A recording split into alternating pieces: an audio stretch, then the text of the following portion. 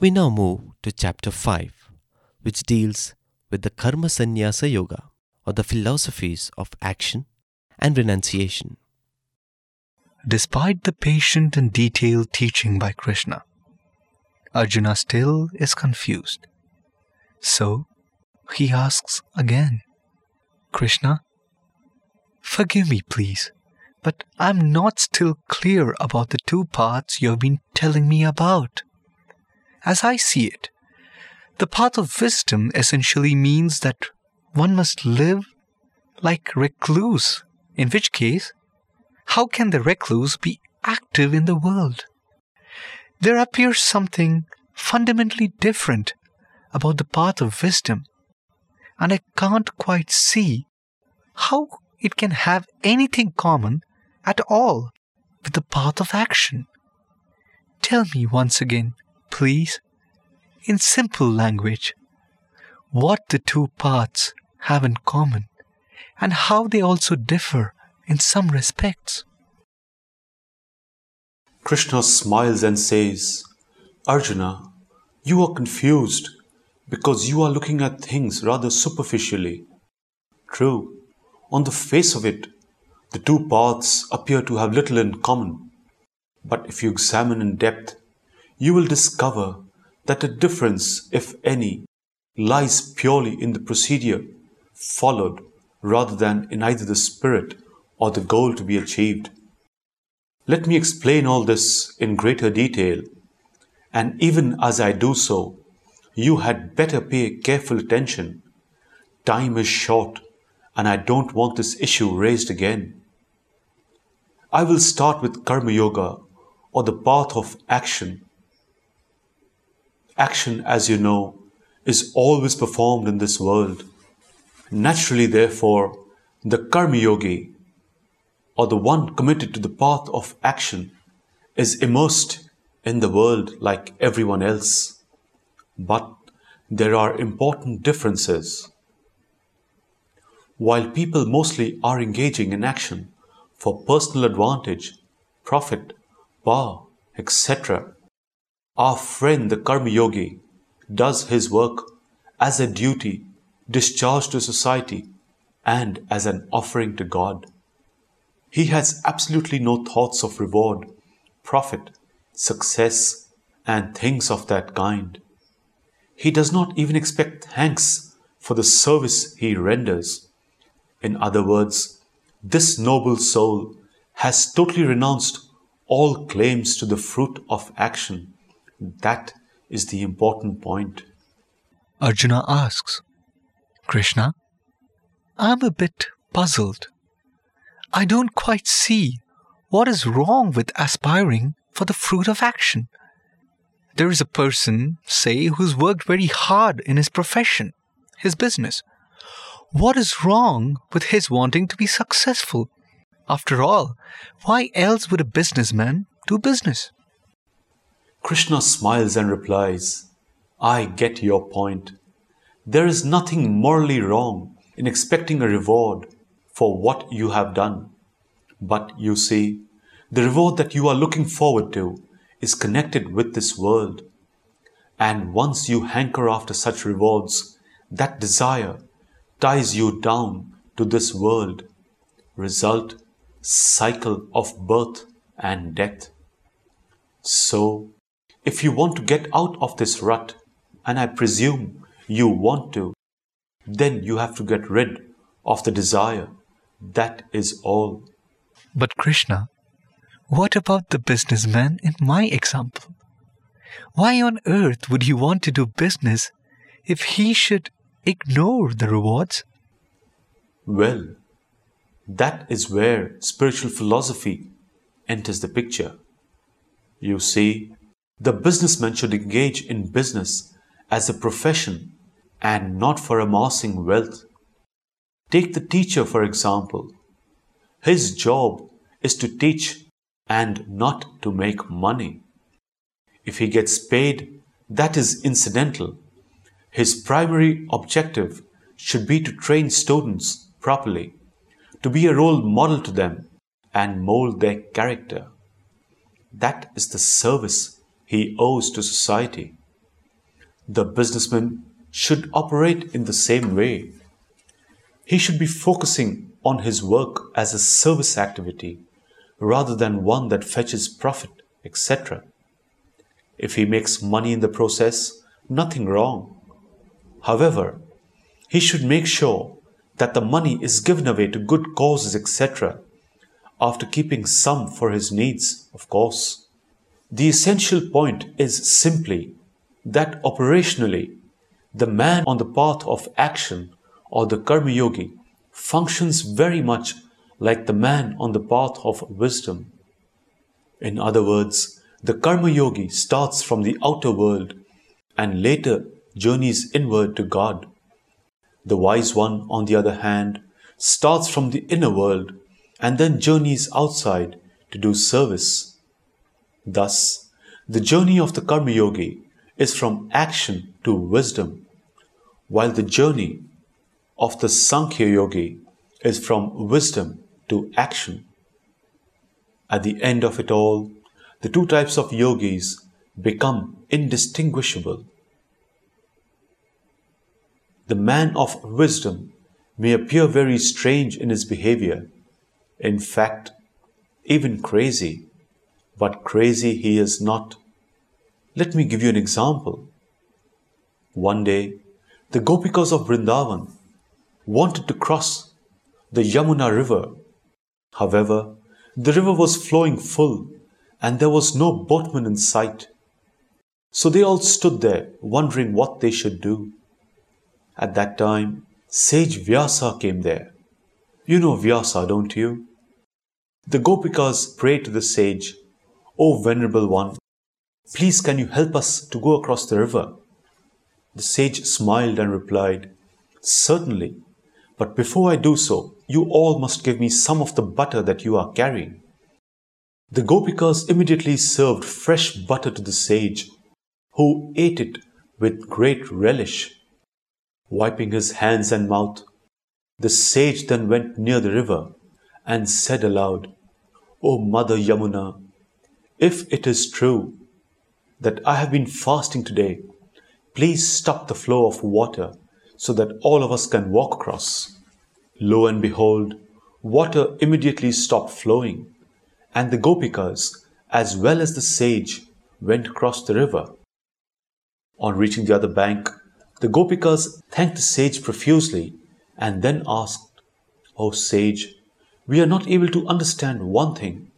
You ate so much butter, and yet you said you were fasting, and Mother Yamuna seemed to accept your declaration. What is the mystery behind all this?" With a smile, the sage replied, "You all thought I was eating the butter. No, that is not true. I just went through the physical motions, but I offered all that butter to Krishna, who, as you know, likes fresh butter very much. It was really he who ate all that butter." Arjuna, now do you understand how the wise perform actions? The yogi is always inward looking and seeks God in his heart. By the way, when I speak of the heart, you must understand that I am referring to the spiritual heart and not the physical heart.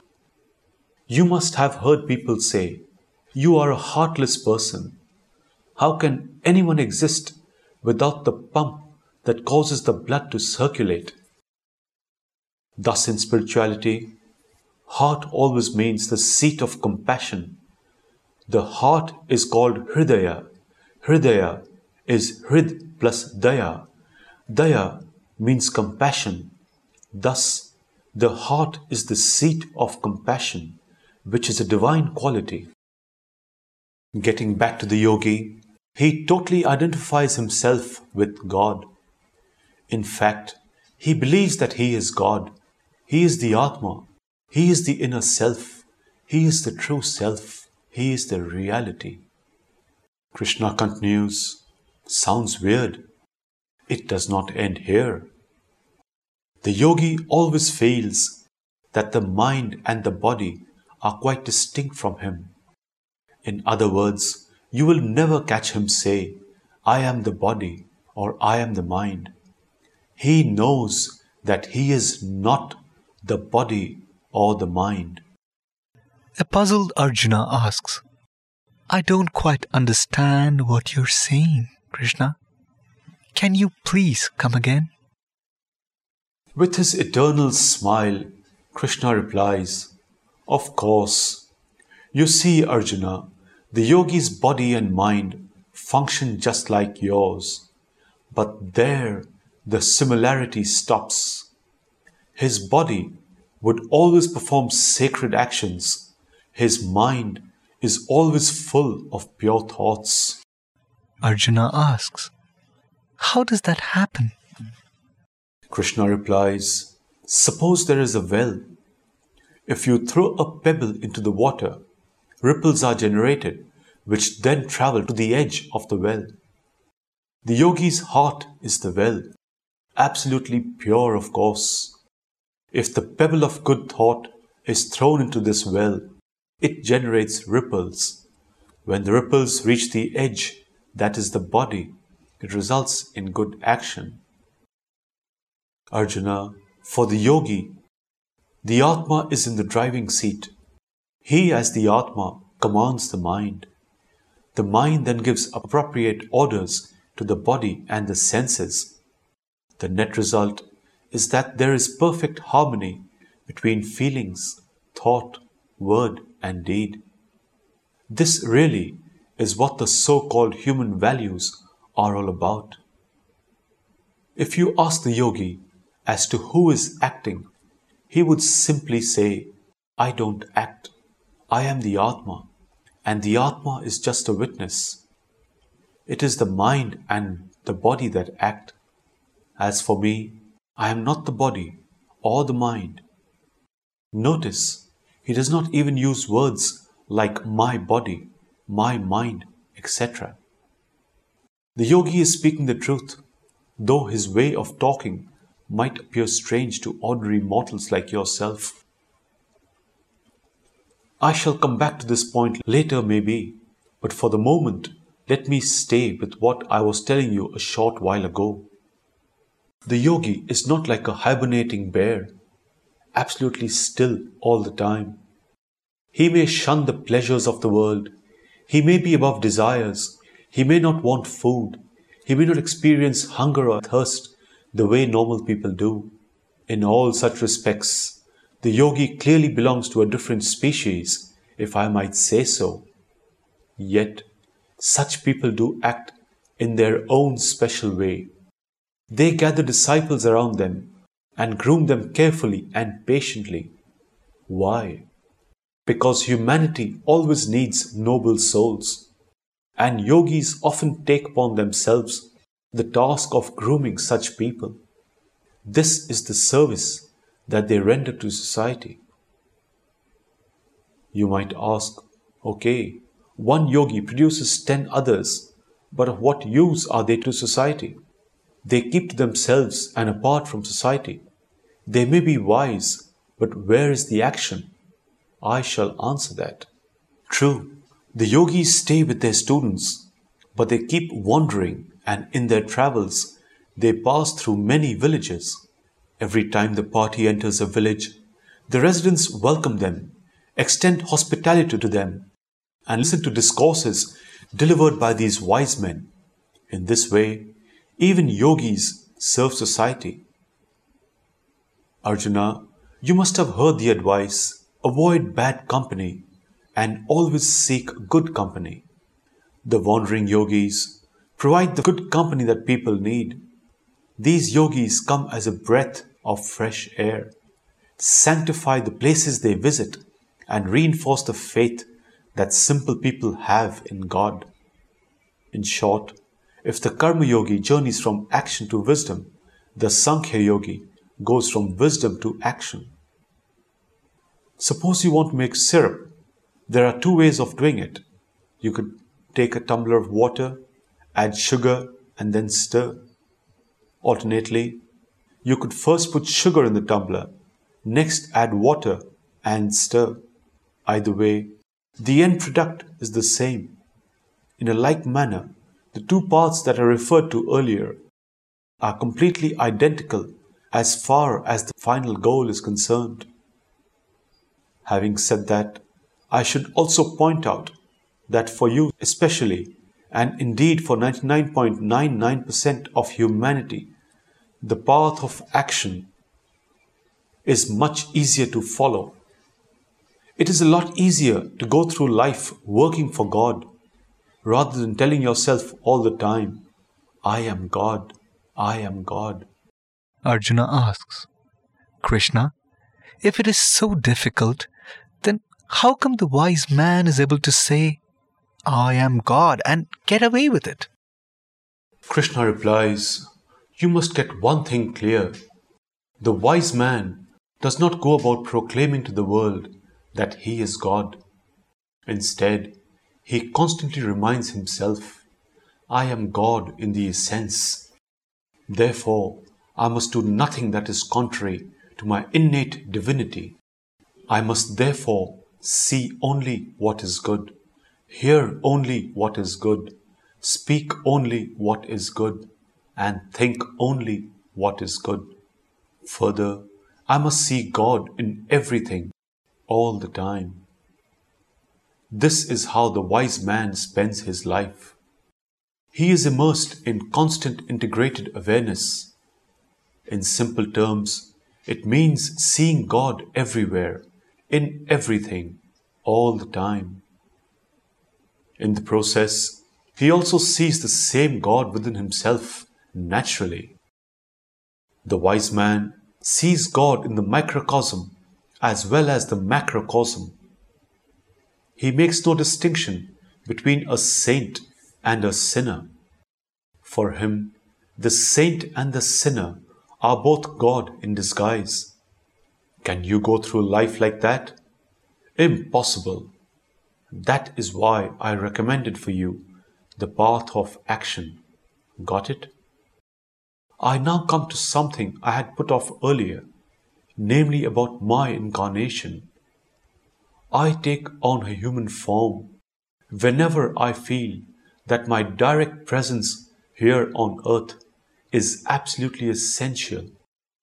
Further, I choose the parents of the body, the place of birth, and also the exact time of birth. All these factors are entirely under my control. Thus, the time chosen is sacred, the place chosen is sacred, and the parents of the body also are holy people. The avatar moves about like ordinary mortals. He will talk like ordinary people. He will eat, sleep, and dress like ordinary people. But there the similarity ends. The avatar is without blemish in every respect and personifies Satya and Dharma. Ever smiling, he radiates prema all the time. Not even an iota of selfishness and self-interest can ever be found in him. Ever compassionate and ever full of kshama or forbearance, he is always giving. Thus his hand is always above and never below receiving. Like humans, the Lord in human form is also ever engaged in actions. However, whereas ordinary humans get bound as a result of their actions, the Lord is not so bound. Arjuna asks, how is that? I don't follow it. Krishna explains, the answer is simple. Actions bind one to the world when performed with some self-interest.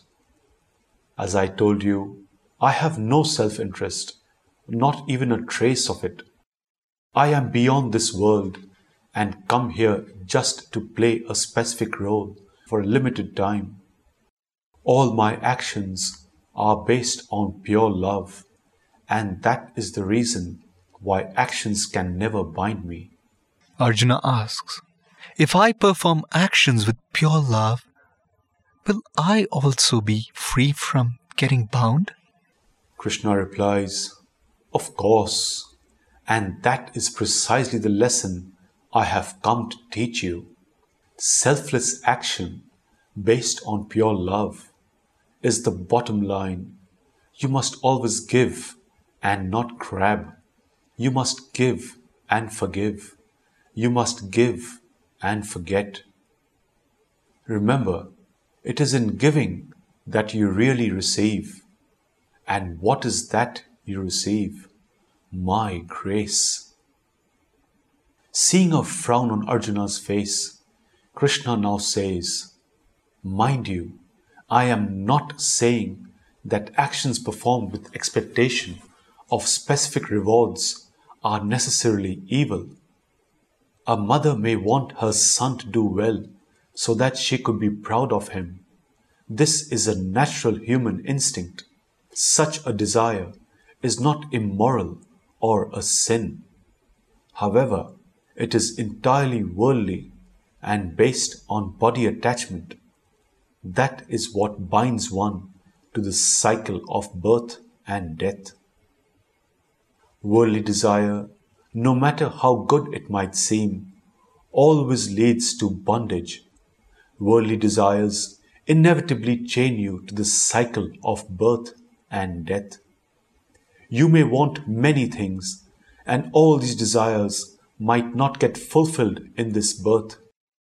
So, destiny offers you another birth, but then, in that birth, you also face much misery. And so on it goes, birth again, death again, in between, sojourn in so many wombs. What a fool man is, if only he would constantly think of the Lord. So you see, the avatar is not like you in terms of the purpose for which actions are performed, and that is why he remains beyond always. There is one other point that I must mention. People often lament, "Oh God, why did you inflict this suffering on me?" But do these people think of me in their moments of success? Hardly. Instead, they give all the credit to themselves and are busy accepting congratulations.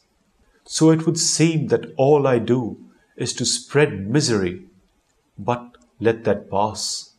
Arjuna, man alone is the master of his destiny and not the God above.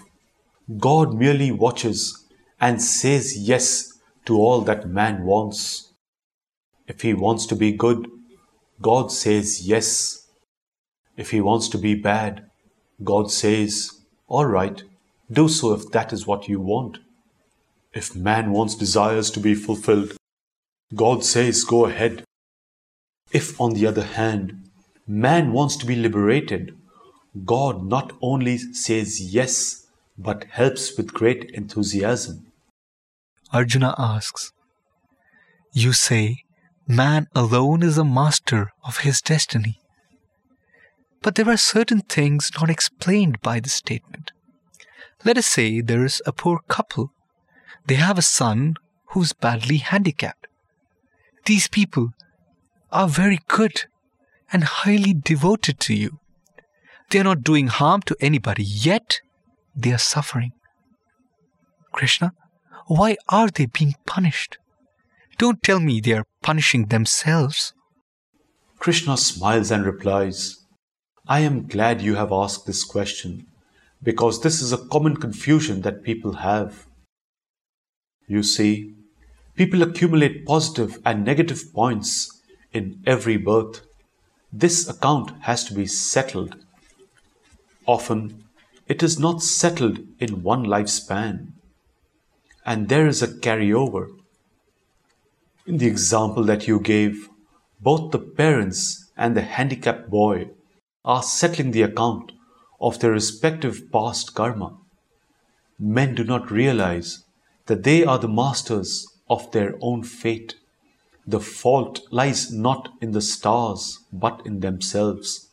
The solution to all this, as I have already told you, is to totally surrender to God and let Him shape your life.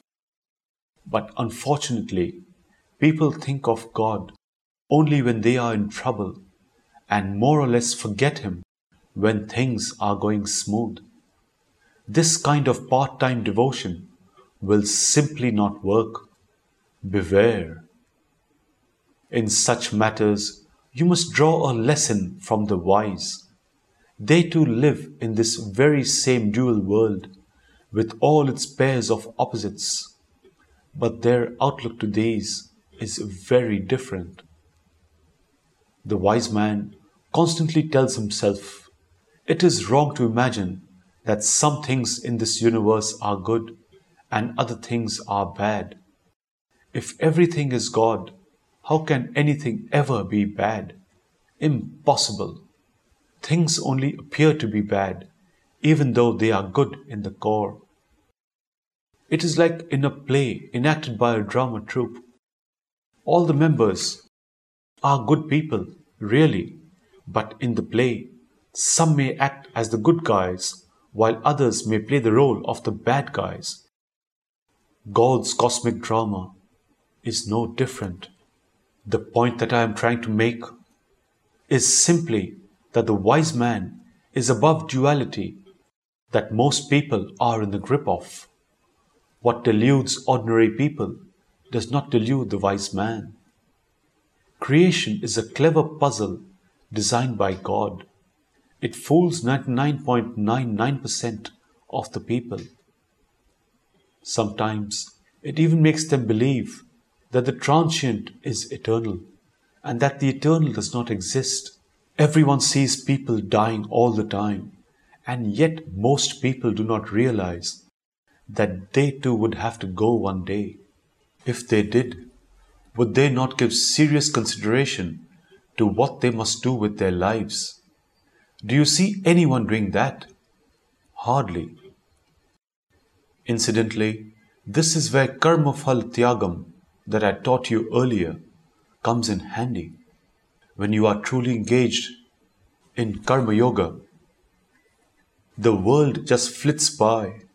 You are so immersed in working for God and offering everything to Him that you couldn't care less about duality and all that stuff. You will get wet only when you go out into the rain without an umbrella. If you stay at home, how can you get wet? In short, while the Sankhya Yogi truly rises above delusion, the Karma Yogi bypasses it neatly by firmly attaching himself to God. I might add that God likes the Karma Yogi very much. Do you get a hint, Arjuna?